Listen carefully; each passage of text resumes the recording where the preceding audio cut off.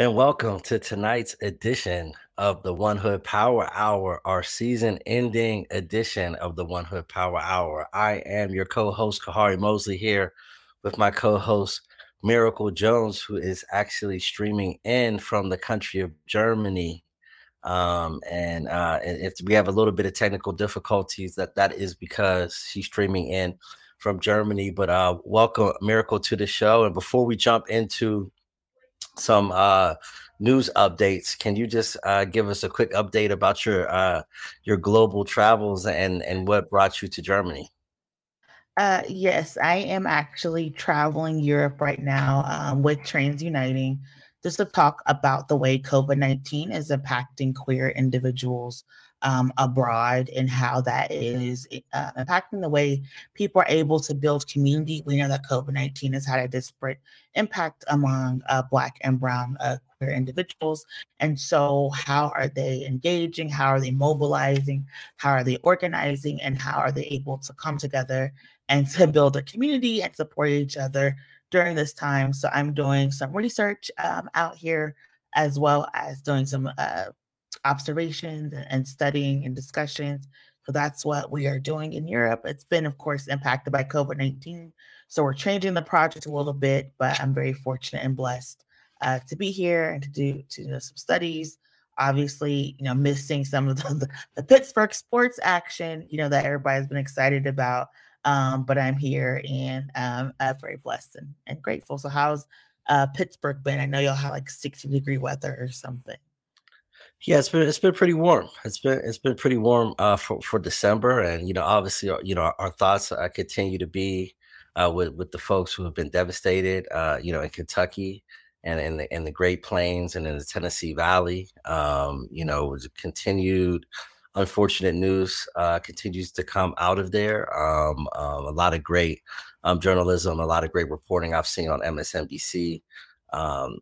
Just getting deep into the communities and the various communities. For those who aren't familiar, particularly in Mayfield, Kentucky, the town that was hardest hit, does have a very large Latino community from Central and South America.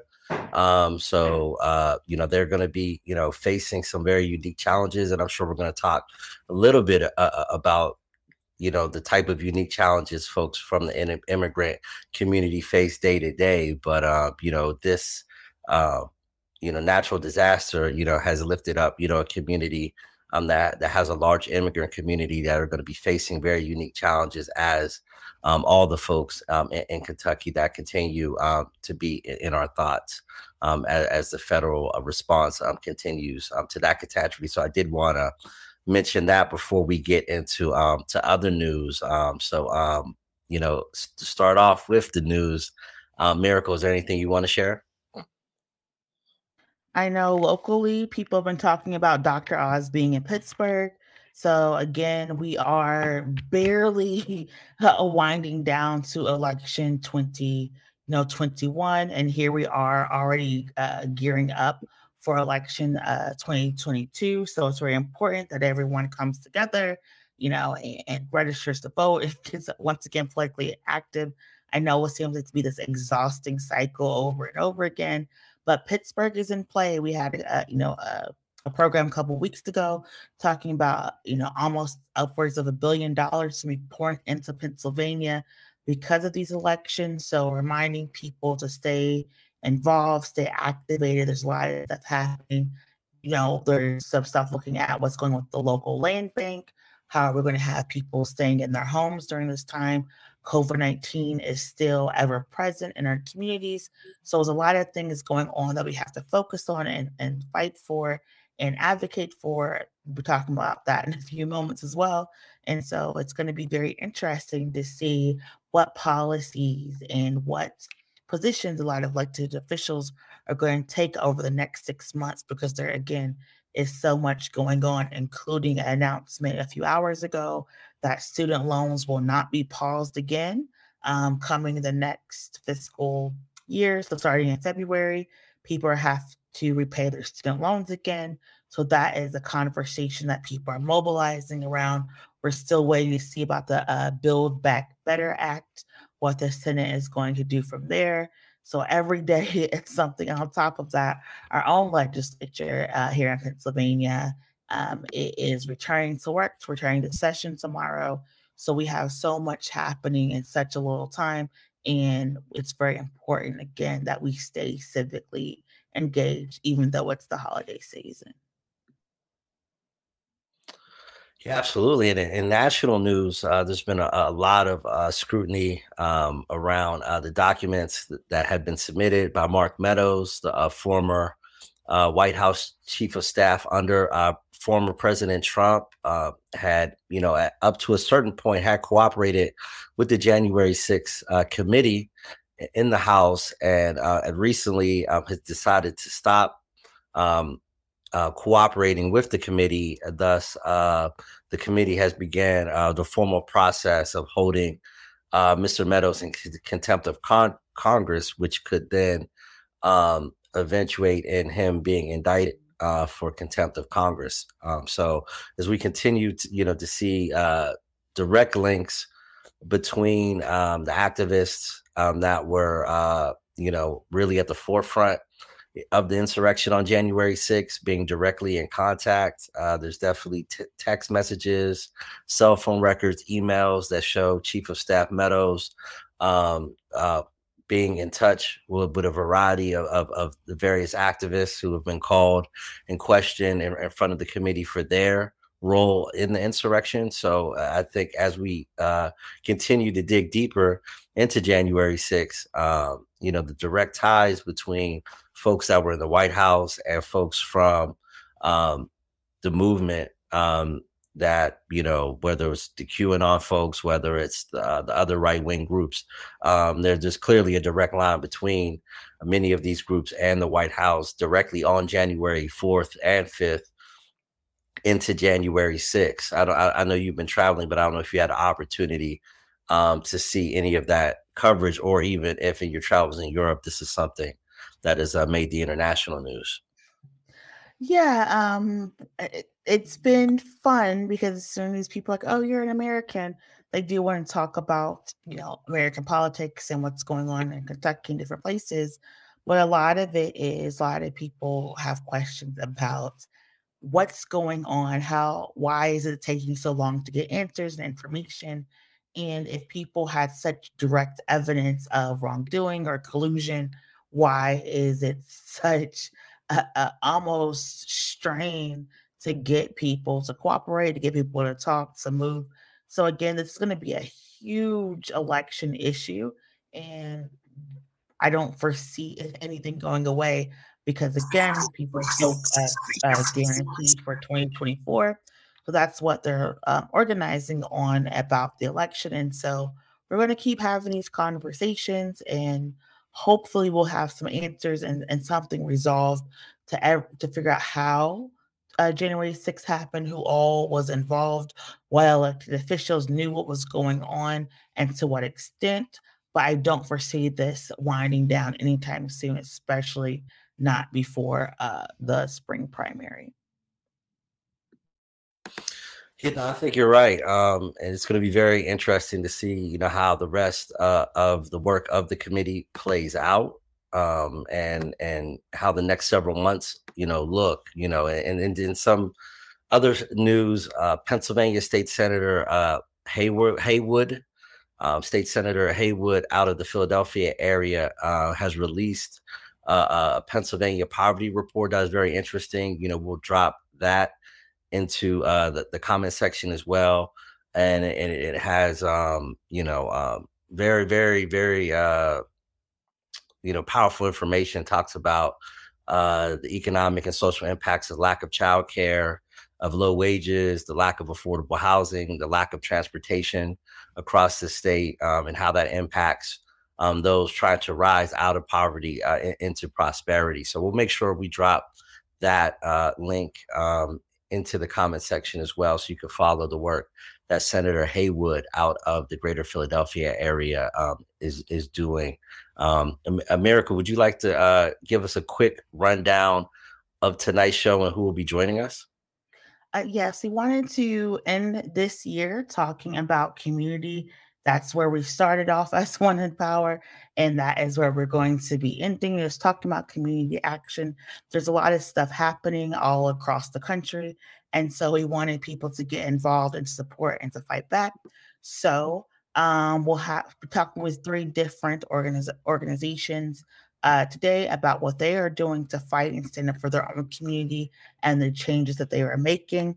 Our first guest is going to be Billy Reeves, who works at Casa San Jose. And tomorrow, actually, they are going down to the Capitol to join a march and a rally to change the way Pennsylvania law is working to ensure that people have access to tuition support as well as driver's license, regardless of immigration status. And so, with that, we want to welcome Billy Reeves to the program this evening. Welcome, welcome. Thank you for having me. It's a pleasure to be here. Thank you. Eric, you want to start with a question? Yeah, so can you just talk a little bit about Casa San Jose and some of the work that you do? Yes, so Casa San Jose, we're a Latino resource center that was started in 2013 by the Sisters of St. Baden. We provide various resources to the Latino community across southwestern and central western Pennsylvania.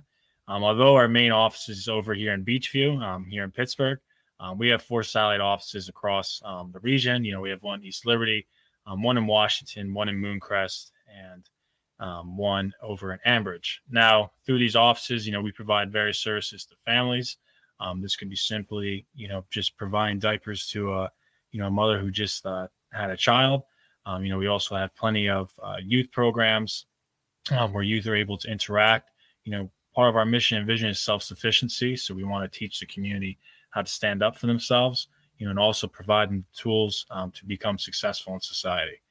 In addition, we provide translation for legal documents, which is a big thing as well.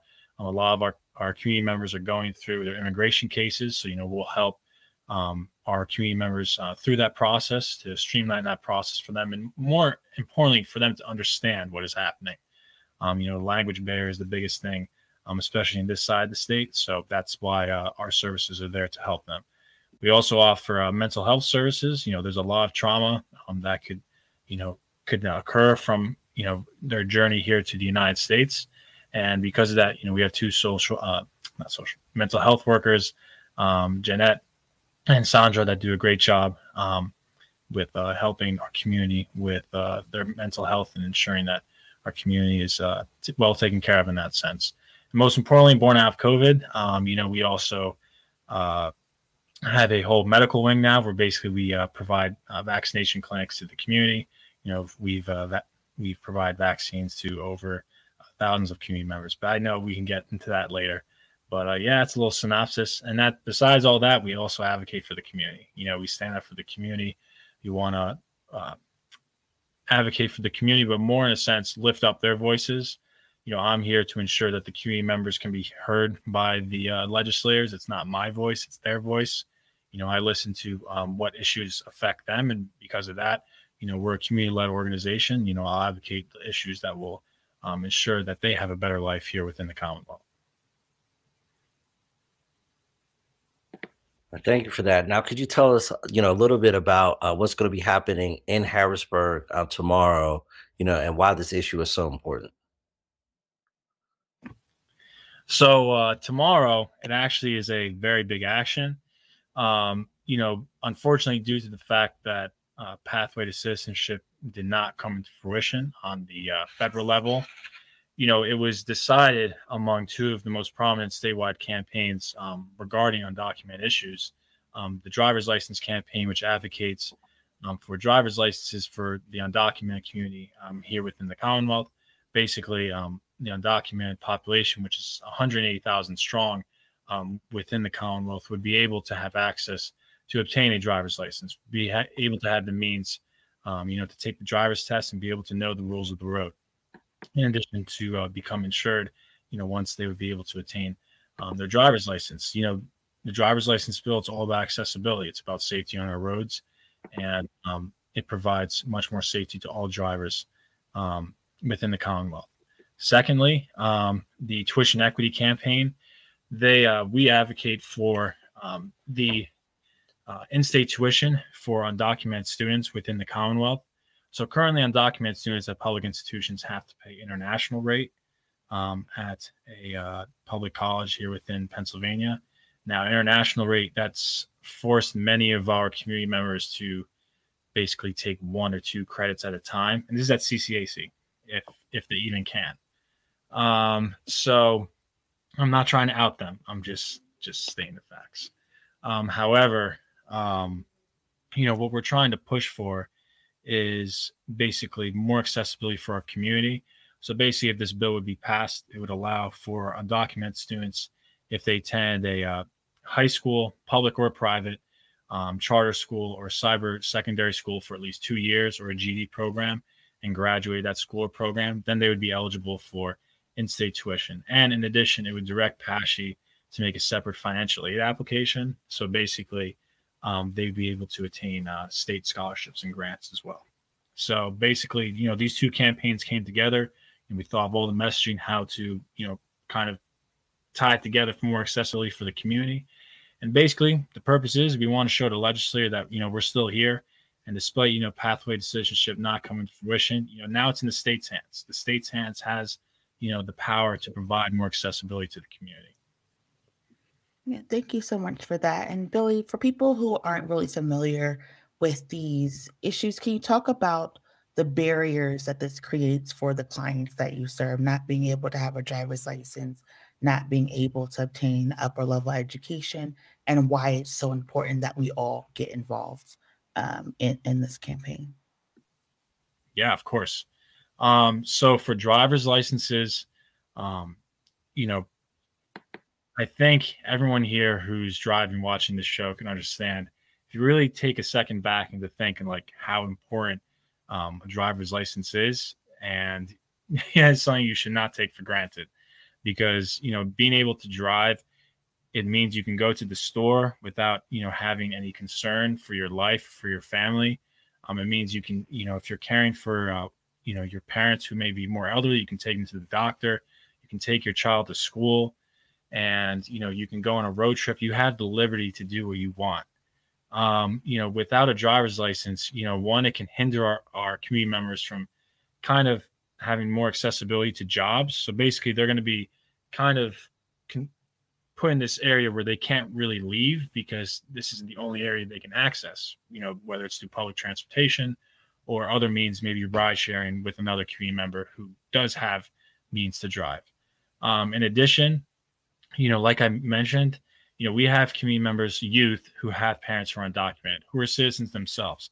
They worry that their parents are going to be stopped. And because of that, since they're driving without a license, you have an instant family separation right there. So, you have the fear of, family separation almost every day for these families of mixed status. And basically what this would provide is, it would provide more security for those families as well, and basically knowing that, now they have the right to drive, regardless if it's a special provision or not, they have the driver's privileges to drive within the Commonwealth. Now, it's a similar tune with tuition equity as well. Our youth specialists, Jose and Teresa, I give them, a big round of applause. They do a great job, working with our youth. And because of them, our youth are very successful. But I have to be honest, when a lot of youth that are undocumented, they realize their status, and they realize, the barriers that creates for them, and basically being able to seek higher education, they kind of lose the will to even want to go to high school, and they lose the will to even want to graduate, because you know what? They think, what am I going to do after this? All I'm going to have is labor opportunities, and that's a real tragedy, because, we're really cutting off, a force that wants to work. They want to contribute to their communities. They want to contribute to the city. They want to contribute to the county, the state, and they're not able to, because they're not able to access those opportunities, that higher education. And just besides accessibility, cost as well. Like I said, we have families that are willing to pay thousands of dollars just for one credit at a time. That's how much they're dedicated to wanting to succeed themselves and succeed for their families. But cost, is a big thing. And, with 1576 being passed, it would allow for public colleges, especially CCAC, community colleges around here, to become much more accessible to the community. And in addition, with, financial opportunities such as grants and scholarships, and even just loans offered by the state, it could allow our community members to even fathom the thought of maybe going to a private college, maybe thinking of their dream college. It would give them that hope. Thank you so much for that. And I know you talked at the very beginning that you do COVID-19 outreach and support for the community. Can you just talk about how the lack of driver's license accessibility also impacts the way people are able to get COVID-19 resources, and why it's so important, again, that this legislation is passed? Yeah, of course. I mean, right when you said that, I knew exactly what I was going to say. Basically, we have in the eve of the pandemic, when the vaccine was just first introduced, we were having vaccination clinics kind of all over the county. In addition to the region, we had mobile clinics in Washington, Newcastle, up in Lawrence County, in Ambridge, trying to reach as many community members as possible that we work with. Right now, we have a vaccination clinic every Tuesday at our Beachview office from 9 to 12. Now, in terms of driver's licenses and how that hinders our community members' ability to get a vaccine, it's pretty much in the question. They don't have a car. And because of that, if they don't really understand public transportation, the system itself, because of the language barrier, then basically they're not going to have any accessibility to get to our office to receive the vaccine. So, because of that, we provide over 500 rides to community members to our clinics, not just the one we have on Tuesdays, but to our various clinics to ensure that they're able to be vaccinated, when they want to. We want to provide that accessibility, and we're not going to let them not having a driver's license prevent that.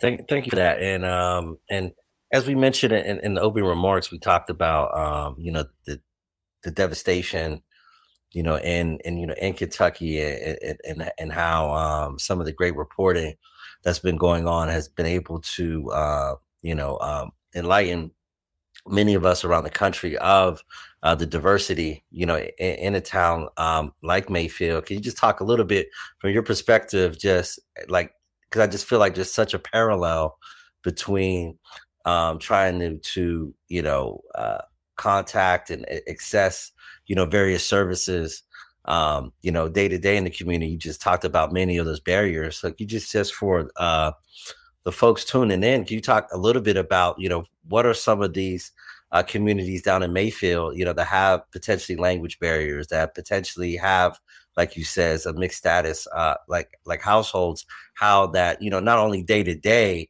how these can pose obstacles, but what types of obstacles can they pose in the face of a tragedy like we're seeing in Kentucky?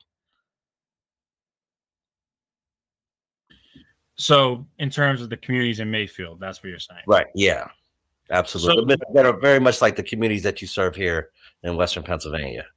No, correct. I mean, this is something that I've discovered through working through Casa San Jose. Nonprofits are key in providing that link between services that are provided by, public institutions and the community. If it isn't for nonprofits, especially that have much more ingrained connections with the community, they're the ones that are able to, connect the community to services that are much needed. The language barrier is the biggest concern. And because of that, if I were, the municipal authorities down there, or even the state, I would be sending interpreters of every language that you knew were in those communities. Because the language barrier, it can be simple, but it could also be great in the same sense.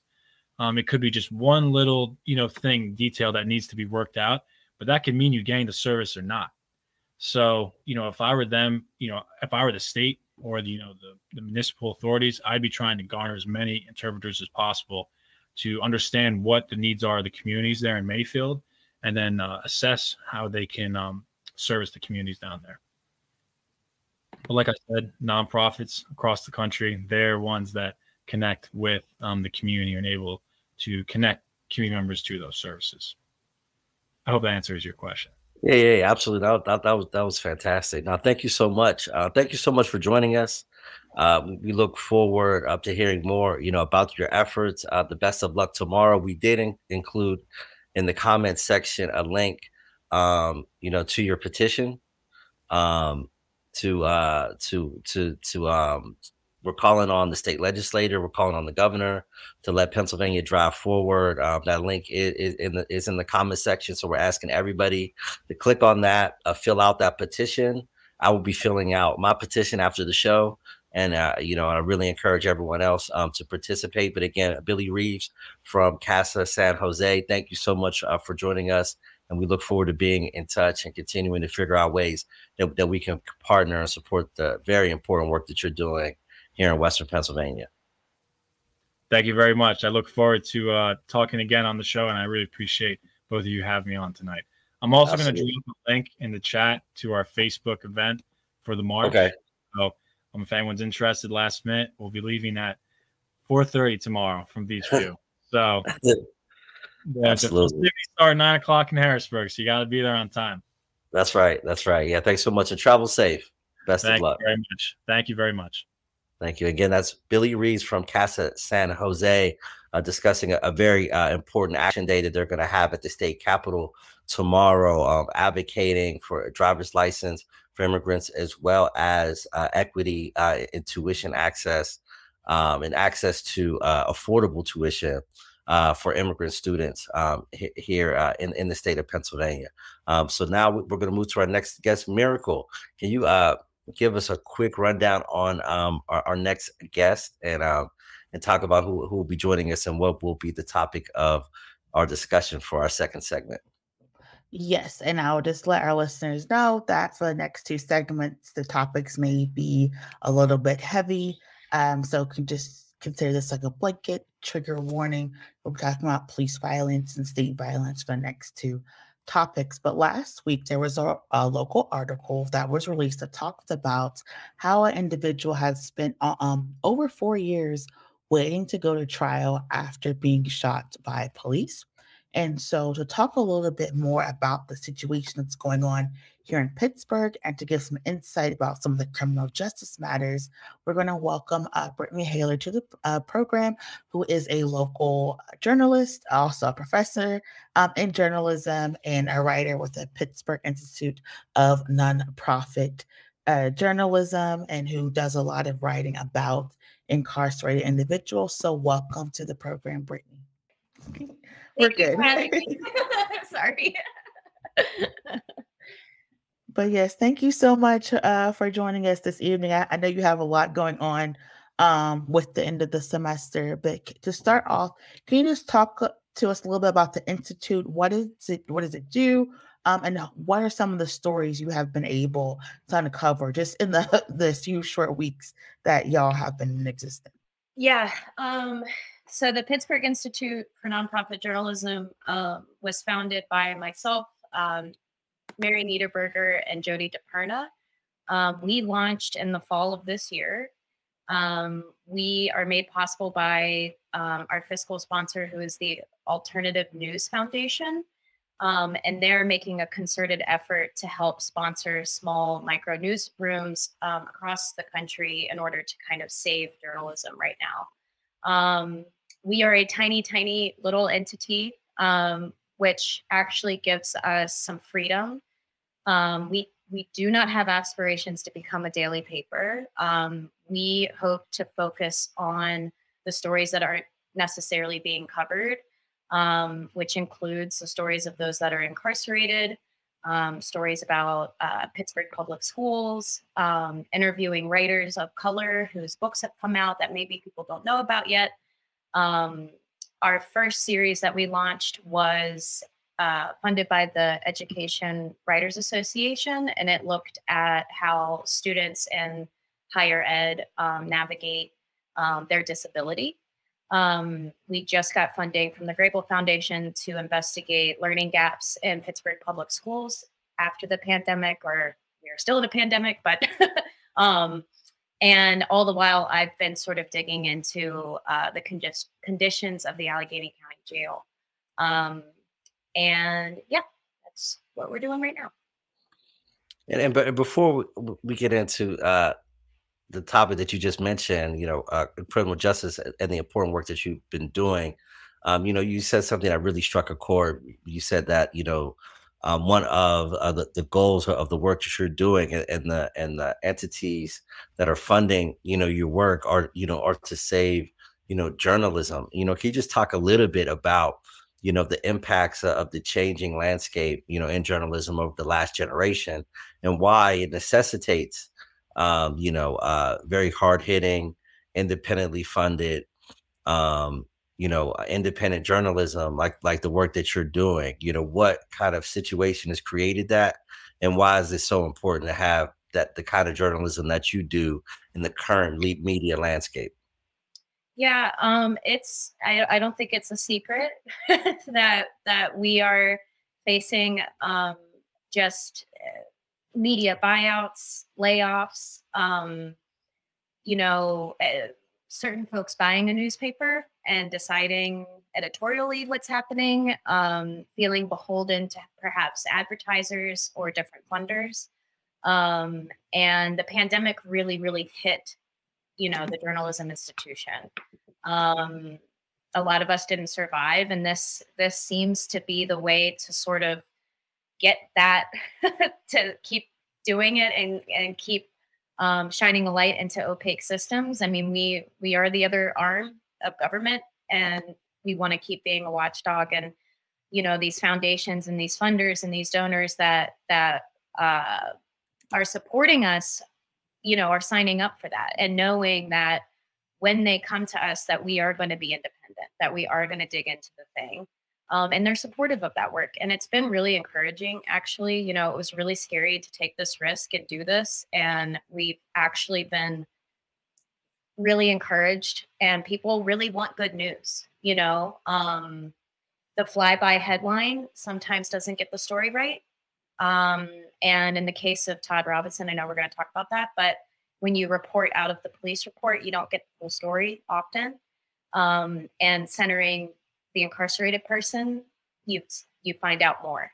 And that's kind of been our mission in every facet, whether it's education or arts or mental health or disability, is going and finding that community member and asking them, what do they think about the system? And it turns out that they have a lot to say, and they actually have a lot of insight. So I know that was kind of tangential, but yeah, that's a lot of great insight. One of the things that I've seen over the past couple of years, and I'll pass it over to my colleague Miracle, is, even in the wake of, daily newspapers becoming, less than daily, for lack of a better term, and what you talked about, media conglomeration, I do feel as though the nonprofit independent journalism, has in some ways, led to a more informed citizenry than we even had before, when we had, less media conglomerations and daily newspapers. Because, over the years, I've followed a lot of the research that's come out of the Lear Center at USC, and they always talk about, how little civic information is shared, on local news broadcasts. And that's not a knocking on, our broadcast outlets, but it's all over the country, where it's very, very little of a 30-minute local newscast is spent on civic information. I feel as though, as things have, gotten to where they've gotten to, that creates this crisis. In the midst of that crisis, I do feel over the last several years, having the work that you're doing and other of your counterparts has created a situation where I think in some ways, at certain micro levels, we may have a more informed citizenry than we had. I think people know a lot more about the criminal justice system locally now than they did 5 years ago, when we had a daily newspaper.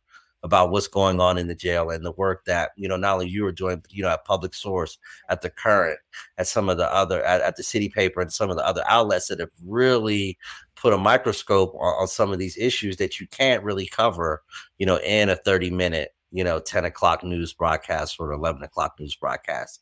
But again, thank you for your work. And I really appreciate your insight.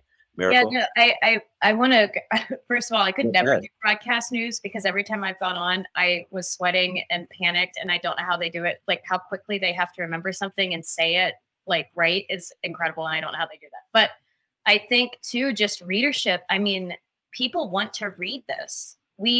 People are interested in our jail. They're interested in our police departments. They're interested in our public schools, and they are hungry for this information. And they're so informed now that there is a consumer. I mean, I hate to use it in those terms, but people want, and how lucky are we to use it at a local level where it's the most impactful, to really dig in on something like locally and talk to our neighbors about our neighbors and make sure the community is as informed as it can be. It's really exciting. Thank you so much for that, Miracle. And you've mentioned Todd a couple of times. Can you just talk a little bit about his case and how this story came to be? Because a lot of people like, wait a minute, I thought jails only house people for like 6 months to a year. How does someone stay in a local jail for 4 years? I don't know. I don't know if I can answer why he has been a pretrial detainee for that long. That was something that is a big question mark. For me personally, I'm not sure how that happened. But he has been awaiting trial since 2017. When in 2017, he was in Wilkinsburg and was going to visit a friend's auto body shop really early in the morning. And he was leaving another friend's house, and he didn't want to drive all the way back to where he was going. So he just parked his car in an alleyway and took a nap. And sometime later, 2 Wilkinsburg police officers were ticketing, parked cars. And they wrote up a parking ticket for his vehicle. And when they went to put that ticket on the window, they saw Mr. Robinson sleeping. And they woke him up and asked for his ID, and he handed his ID to them. They ran the license, nothing came back, and they let him go. I want to say before I get into this next part, any previous reporting into Todd's case didn't include this parking segment. Everything that was reported, if you had Googled Todd Robinson before we wrote the story, it would have said ex-con was running from police in Wilkinsburg and was shot. So I just want to preface that. The dispatch came back and said that Mr. Robinson had violated his parole because he had not returned to a halfway house that he was staying at as a condition of his parole, and that his record, he had served 20 years for homicide. With that information, the police made some assumptions about whether he was violent, etc. And they went on looking for him for an hour in Wilkinsburg. Meanwhile, Todd went to McDonald's to have breakfast and was in the McDonald's when Officer Christopher Duncan and Matthew Morrison secured the perimeter of that parking lot. Todd exited the restaurant and got into his car. There is a lot of conflicting accounts about what happened next. But what we do know is that Morrison and Duncan fired multiple shots into this vehicle and struck Mr. Robinson. In that 15 seconds, Mr. Robinson backed up and hit a police car and then fled the parking lot. His position is they were going to kill me and I was fleeing out of fear. The police's position is that he was trying to kill them. He leaves, he's bleeding out. He crashes in front of the Family Dollar in Wilkinsburg, collapses into some bushes. He is found and arrested. He's critically injured and taken to UPMC Mercy. And after that, I wrote down his list of charges and I wanted to make sure that I had them right. hold on one second, I'm sorry. He has been charged with 10 criminal charges, 2 counts of aggravated assault, possession of a firearm, criminal mischief, carrying a firearm without a license, fleeing or attempted elude of the police, reckless endangerment, vehicle or property damage, and reckless driving. For those 2 counts of aggravated assault alone are a minimum of 10 years each. After this shooting, and he's been sitting in the jail since then. After this shooting, the officer who shot him was named Officer of the Year by the Teamsters local union. And he also shot another man 8 months later after he had shot Mr. Robinson. And that is the nutshell of the case. Sorry, but I wanted to get all that in. Yeah. Thank you for that, Miracle.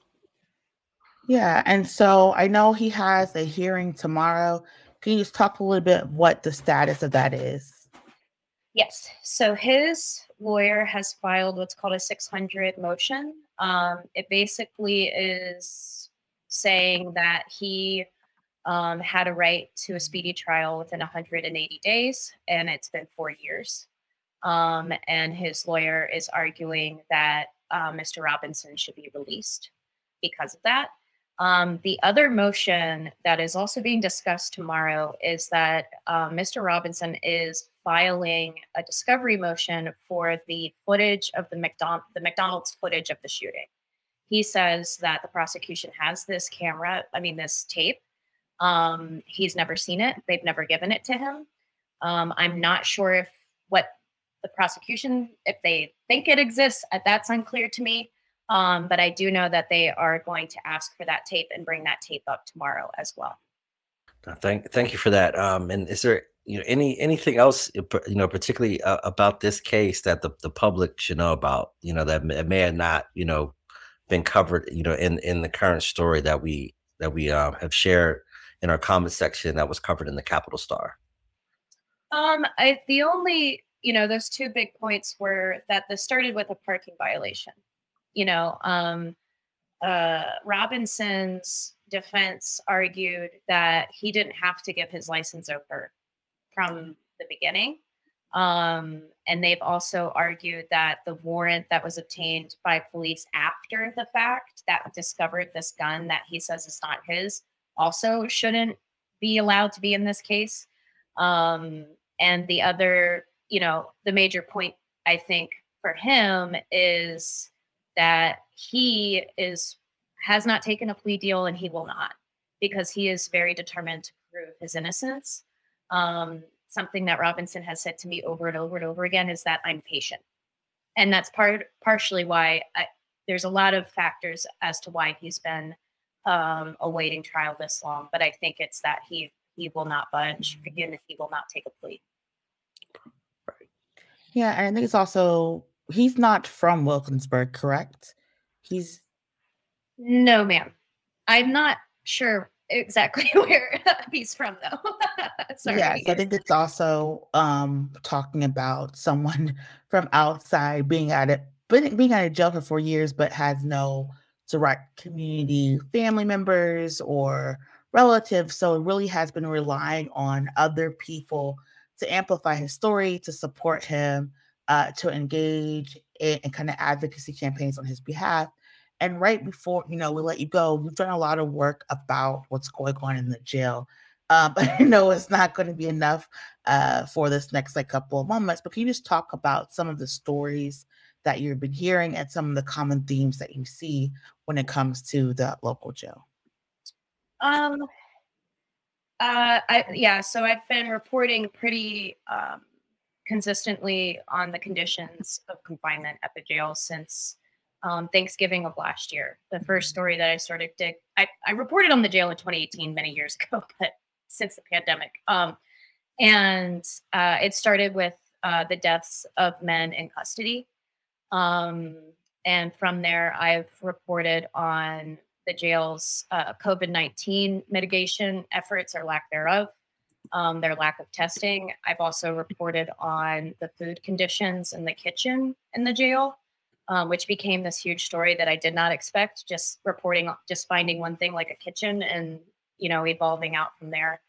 I've also reported on the fact that the jail has kept incarcerated persons in their cells for 23 hours a day since the beginning of the pandemic.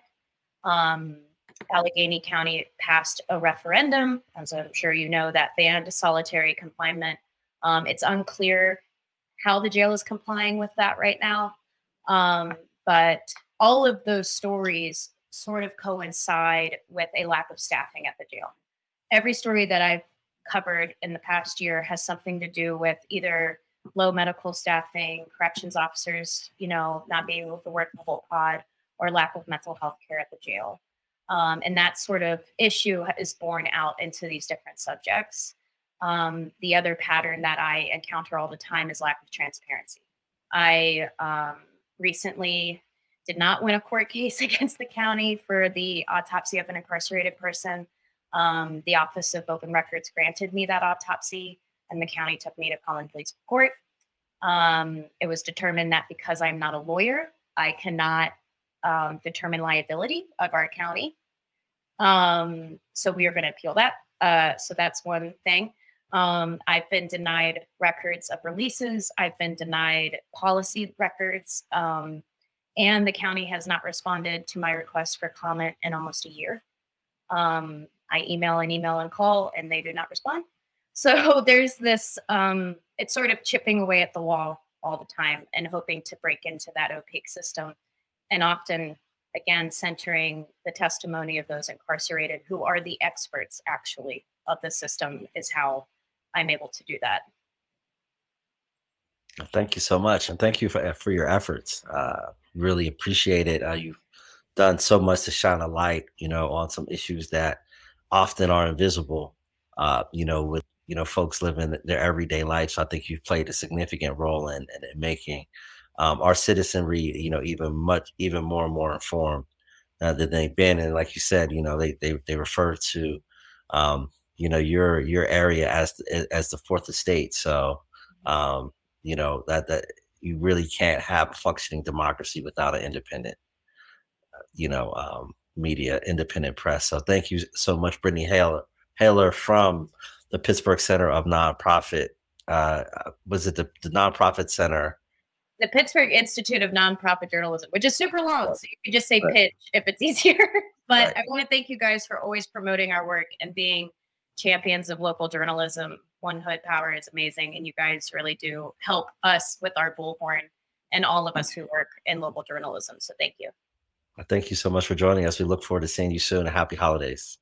We do. Thank you. Absolutely. And that was Brittany Haler from the Pittsburgh Institute of Nonprofit Journalism. I thank you so much for that enlightenment and that very, very important coverage of a very, very, very troubling story, a miracle. Tell us who is going to join us for our third segment of the show. I think we've had a very, very excellent show. Thank you so much, Billy Reeves. Thank you so much, Brittany Haler, for joining us. And now, Miracle, for our final act of the final live One Hood Power Hour of the year of 2021. Who do we have, and what will we be talking about? Yes. So again, this is going to be a very difficult conversation.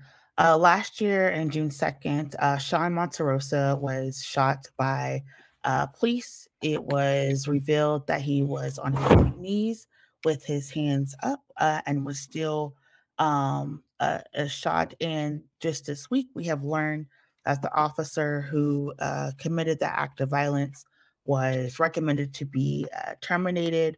Still hasn't been gone through all of the prosecutions and arrests and things. And so to talk about their fight for justice, to talk about everything they have done to make sure that they are able to get justice for Sean, please welcome Sean's sisters, Ashley and Michelle, to the program.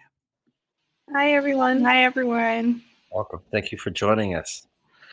Thank you guys for having us. Yeah, glad to be here. Thank you. Thank you. Miracle? Yeah, and so like I said, the news came this week that the officer who shot your brother is going to be terminated. Can you just talk about how your family is dealing with everything right now, and after over a year of fighting to get some answers, what this decision means to you all. Well, first and foremost, we just want to say thank you for giving us another opportunity to share our story. Last week, we got the news from this group, the OIR group here in California, who is invited by the police department to conduct a thorough investigation. And in their findings, they found everything we've been saying for the past 18 months on how Officer Jared Ton, what he did to my brother, he had no reason to shoot and murder my brother, but specifically shooting him from the backseat of an unmarked pickup truck, not even stopped.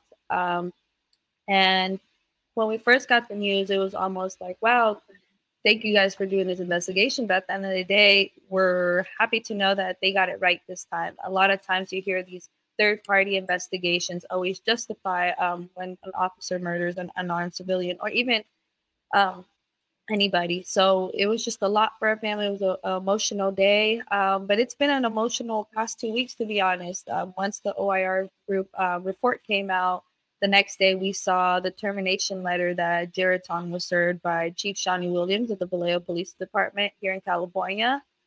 So things have been moving in our favor. We wouldn't be able to do any of this work without the community support, our mom's prayers. We're really a praying family, and just, that's what grounds us day to day. And, it hasn't been easy.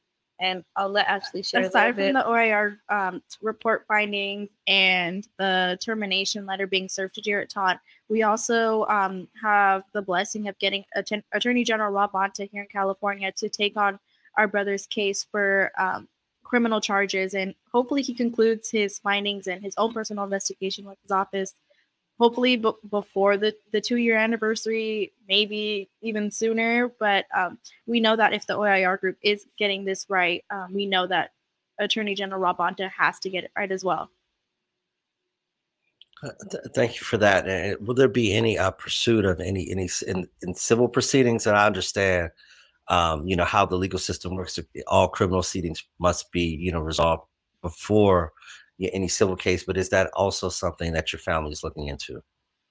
So our family is being represented by Lee Merritt in the civil case right now. So that's still, I think, in works. Me and Ashley don't really know what's going on that, as that's a conversation with our parents and our attorneys. But we are pursuing everything we can. And for our family, what it truly means to bring justice is, us being the last family affected by the Vallejo Police Department.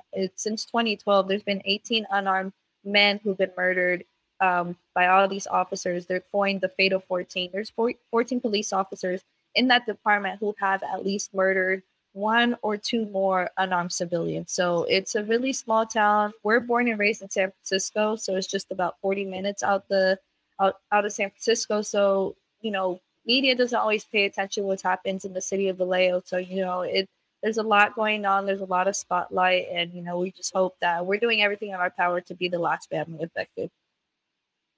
Thank you so much for that rundown. I'm a big hip hop head, and us, at One Hood Power and One Hood Media love hip hop. So, we've been following E40, for many, many years. You know what I mean? He put the city on the map. So, shouts out, to E40, and the whole crew, much love. And again, thank you, for sharing your story, and giving us some background, on the city that you're from, and joining us from so far away. And so talking a little bit, about, your city, what do you think it was, in your brother's tragic case? And Dan, I thank you just so much for your courage and everything that you're doing in wake of such tragic event.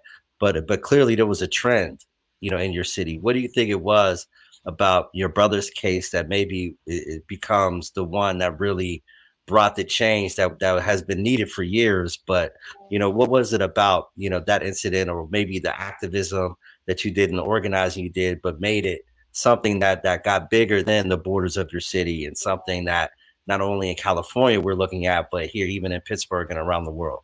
Right. I think, it was in the midst of the George Floyd uprisings and people, standing up in solidarity with George Floyd, following Breonna Taylor as well.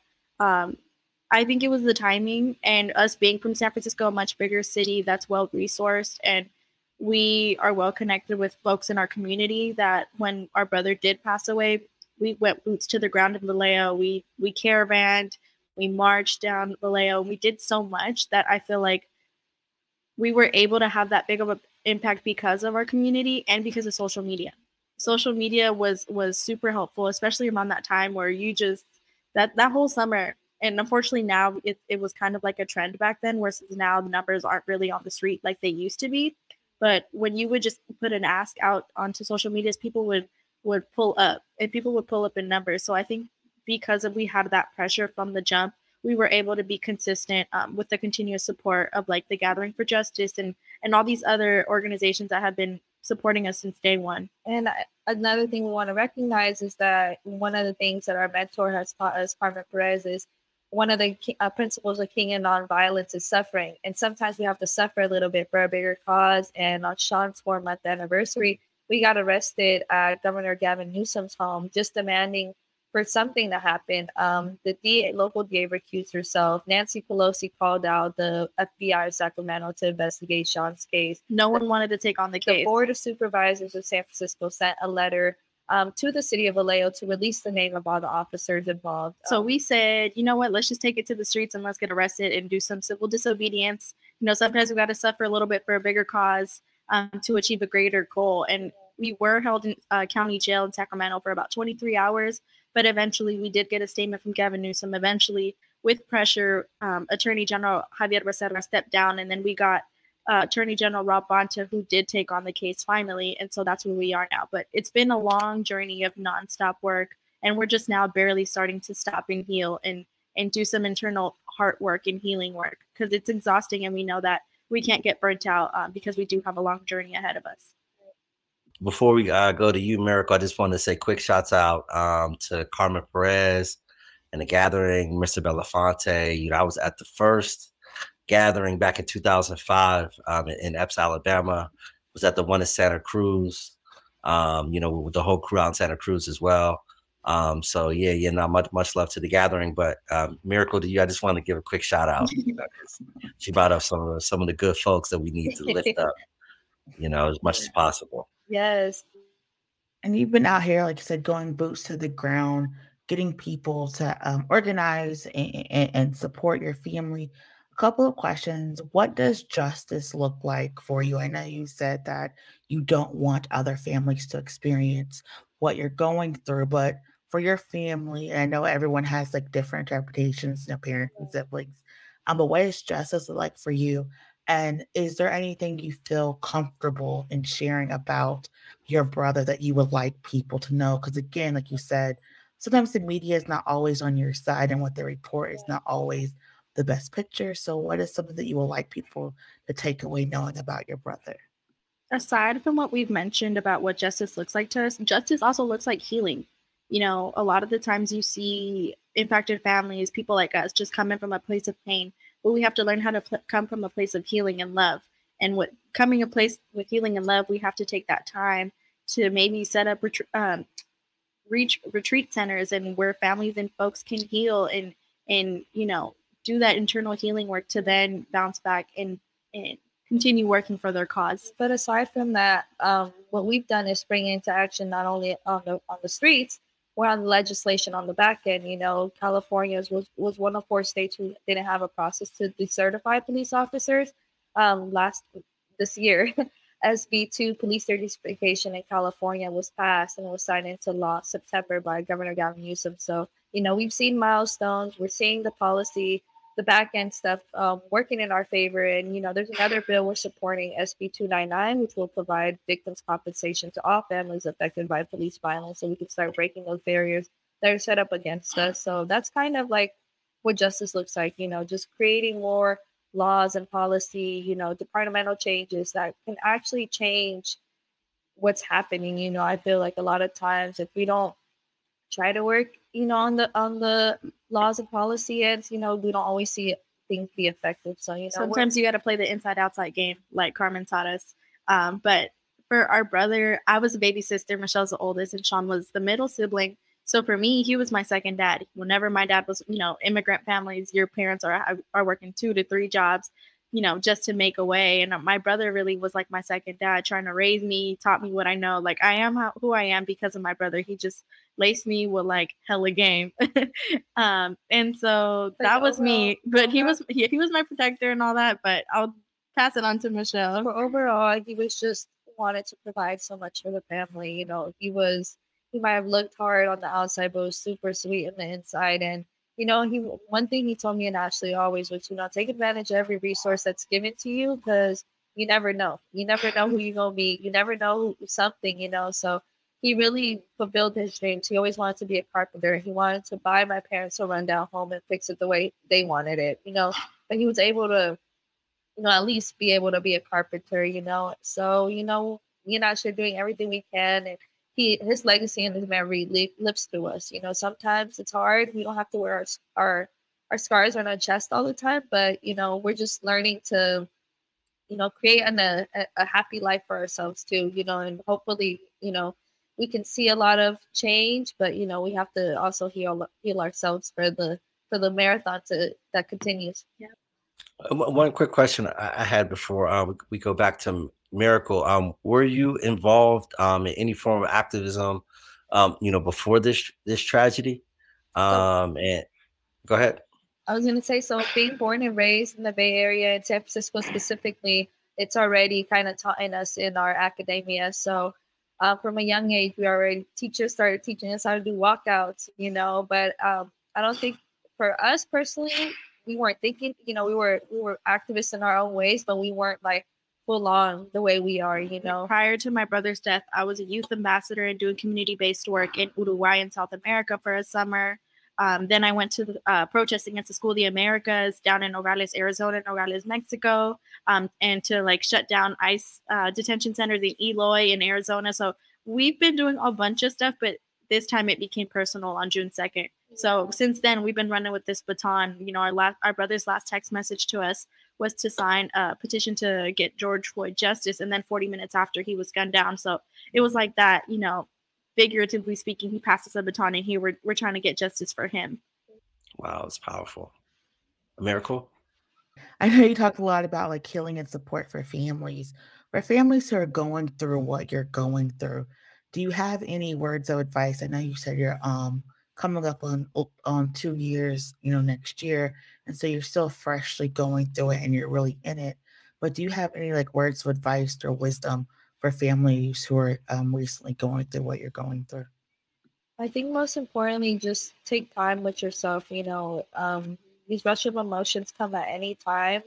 Really trying to have community there for you, because the worst thing is, when you're affected by this violence, and you don't feel like you have anyone behind you, even sometimes your own family. So, just really sitting with your emotions and being present, But one thing we do want to eventually create, is a law, like we said in California, victims compensation for families affected by police violence. And I hope that it's a law that can also be implemented in every other state, not just in California, but for families affected by police violence to be seen as survivors and, not be treated the way that we are.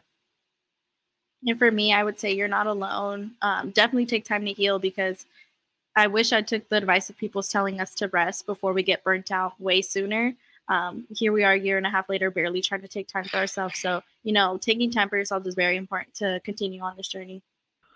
Thank you so much. I just have one quick final question on my end.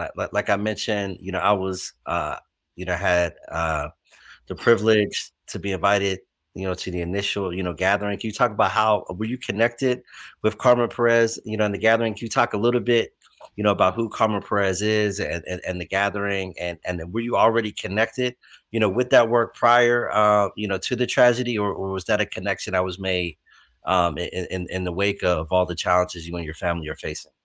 That was a connection made by God, the universe. 2 weeks after our brother passed, she DM'd the Justice for Sean Instagram page that we have.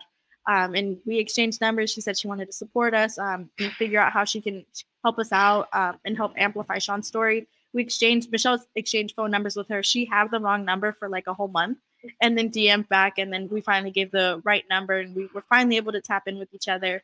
And since then, it's been a blessing to have a mentor during this whole journey, because there's a lot of mistakes someone can make, especially I don't think we would have gotten this far in our case had it not been for the Gathering and Carmen supporting us from day one, literally, and other organizations as well. But the Gathering was founded by the legendary singer-songwriter Mr. Harry Belafonte, and now the president CEO is Carmen Perez, Miss Lady Justice One on Instagram. And yeah, they work to close youth prisons, support families affected by police brutality like us.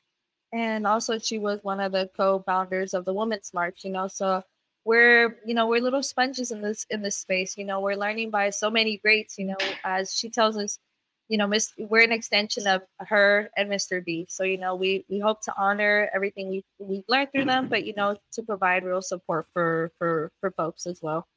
Yeah, thank you so much. And as we wrap, is there we put the the Gatherings link, the Stand with Sean website in the comments. Is there anything that you need from the community to support, to help you keep getting these results for your family and for others? I would just say continue to show up on Justice for Sean for Instagram, repost, like, comment, continue amplifying Sean's story. And then also support the Gatherings work on Instagram, Gather #4 Justice. And you can also follow NYC Justice League, where we also are members of, into other grassroots work in other states, and wherever the movement goes, we also do that. So you can also support those pages as well. But whenever we put a call out on the Justice for Sean, just make sure, to tweet, email, call, whoever we need, show up. And, I think collectively as a community, we've seen the fruit of all of our labor. In my brother's case specifically, we wouldn't have been able to get any of these wins without the support of everyone. And everyone has how Carmen always says, everyone has a lane, and everyone's playing a role in their lane. So, it's been a collective win. All right. Well, Ashley and Michelle, we do thank you so much for joining, us this evening. Obviously, we wish it was under, other circumstances, but thank you so much. And we, send love and prayers to you and your family. And we do hope that the investigation, that the Attorney General comes and rules in your favor as well. Thank you so much for having us. Bye. Thank you so much. And that's Ashley and Michelle Monterosa from Viejo, California. I'm sharing a powerful, powerful story. We thank them so much for their courage and standing up for the legacy of their brother, and taking, and not only, seeking justice for themselves, but, really transforming the landscape, of the city they live in and affecting change in the entire state of California. Very, very, very powerful, powerful story. So we definitely thank them for joining us tonight. Yes, and again, the conversation, I hope everyone saw a theme through through all of our guests, and talking about the way that it takes community, it takes action, it takes all of us coming together and showing up and supporting each other to make change and to fight for justice, and even just to expose the truth and figure out what's really, really going on. Whether it is writing, a paper and an article, whether it's doing advocacy work, or even getting arrested on the governor's lawn, it takes a lot of support and strength for community members to really fight for each other and to affect change and create policy legislation and force people to, approve it and vote for it. And so I hope people walk away or tune off tonight's broadcast with feeling inspired to go out and continue the fight for justice in various cases. And we know a lot's going on, but remind people, tomorrow at 9 a.m., if you are in the Pittsburgh area, please go down to the courthouse at 9 a.m. to observe Todd's case. You can reach out to ALC Court Watch. That is ALC Court Watch, Facebook, Instagram, and Twitter, for information about where to go, what to bring, so that you are able to get into the court room, know the policies and procedures. In addition, this Wednesday at 1 p.m., I know we have a graphic coming up, but there is going to be a protest for people to come out and show support for Shantae and some other women of trans experience here in Pittsburgh as they're fighting to make their legal name, their names, their legal names, because here in Pennsylvania, there are laws on the books that prevent people from trans experience from changing their legal names if they have certain criminal convictions. As a reminder, changing your name does not erase your conviction, does not erase your past criminal history, but it does expose you to discrimination and transphobia and homophobia and bigotry, and it prevents people of trans experience from living their full authentic selves. And so we're rallying for people to come down Wednesday at 1 p.m. and show support and solidarity for these local women who are trying to affect change here in Pennsylvania. And with that, I'm going to turn it over to Kahari, who's going to talk about our holiday break. Yes, so this will be our last show until Monday, January 3rd. We will be taking a short hiatus to enjoy the year-end holiday season. However, you celebrate this time or observe this time. Rest is resistance. So, we'll be taking a break. But before we do that, there is a couple policy things I did want to mention. In Harrisburg this week, there's a focus on House Bill 1800. That is a election reform bill. It would move the deadline to register to vote back 30 days as opposed to the current rather 15-day deadline. It would eliminate all in-person early voting until 2025. It would also enact new restrictive in-person voter ID provisions, and it would also limit options for returning absentee and mail-in ballots, as well as other obstacles to voting. We'll drop some information about it in the comment section before we adjourn for the evening.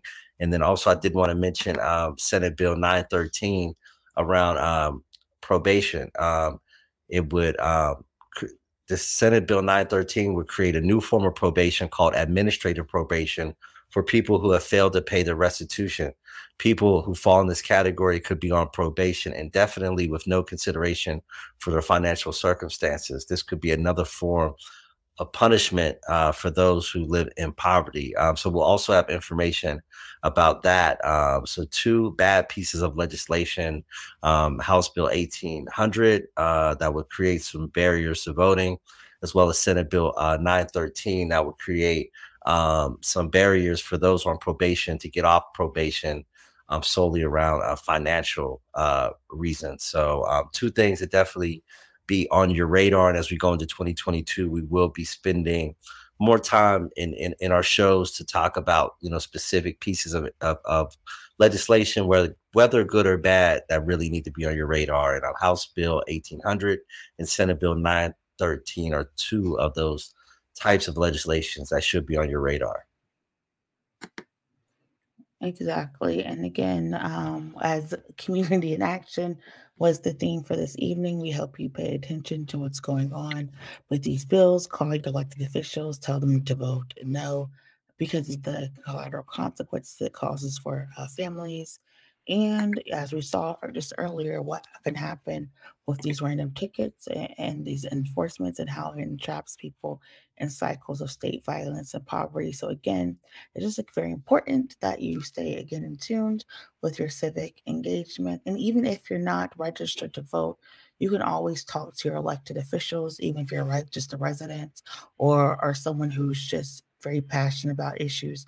You're always welcome to reach out to elected officials, have meetings with them, write them letters, talk to them on social media, and explain why this legislation is bad, regardless of political affiliation and background. So it's very important that all elected officials will know what's going on and know how this impacts community and how communities do not want these bills to be passed. And with that, to take us out, I'll pass it over to Kahari. Thank you so much for that. Thank you, everyone, for watching for another year of the One Hood Power Hour. When we get up into the spring of 2022, we will be officially at 2 years. Definitely want to thank producer John Thank you so much. Also, Gary, who always is on the help out as well. But definitely producer John, who's with us every Monday, helping provide us a platform to reach out to folks. So just really excited. Next year is going to be a lot going on. So definitely get used to us. We're going to start off the year with some previews from the local level to the state level, as well as looking at redistricting. Where we've seen some initial maps that have come out. Nothing has been set in stone yet, but over the next month, the next few weeks, we will be paying close attention to the legislative maps, because it will have a great bearing, not only here in Western PA, but around the state. And it could be a situation where it falls into the hands of the state Supreme Court, which could impact the timing of when the maps come out and what districts folks will have to run in. So stay tuned.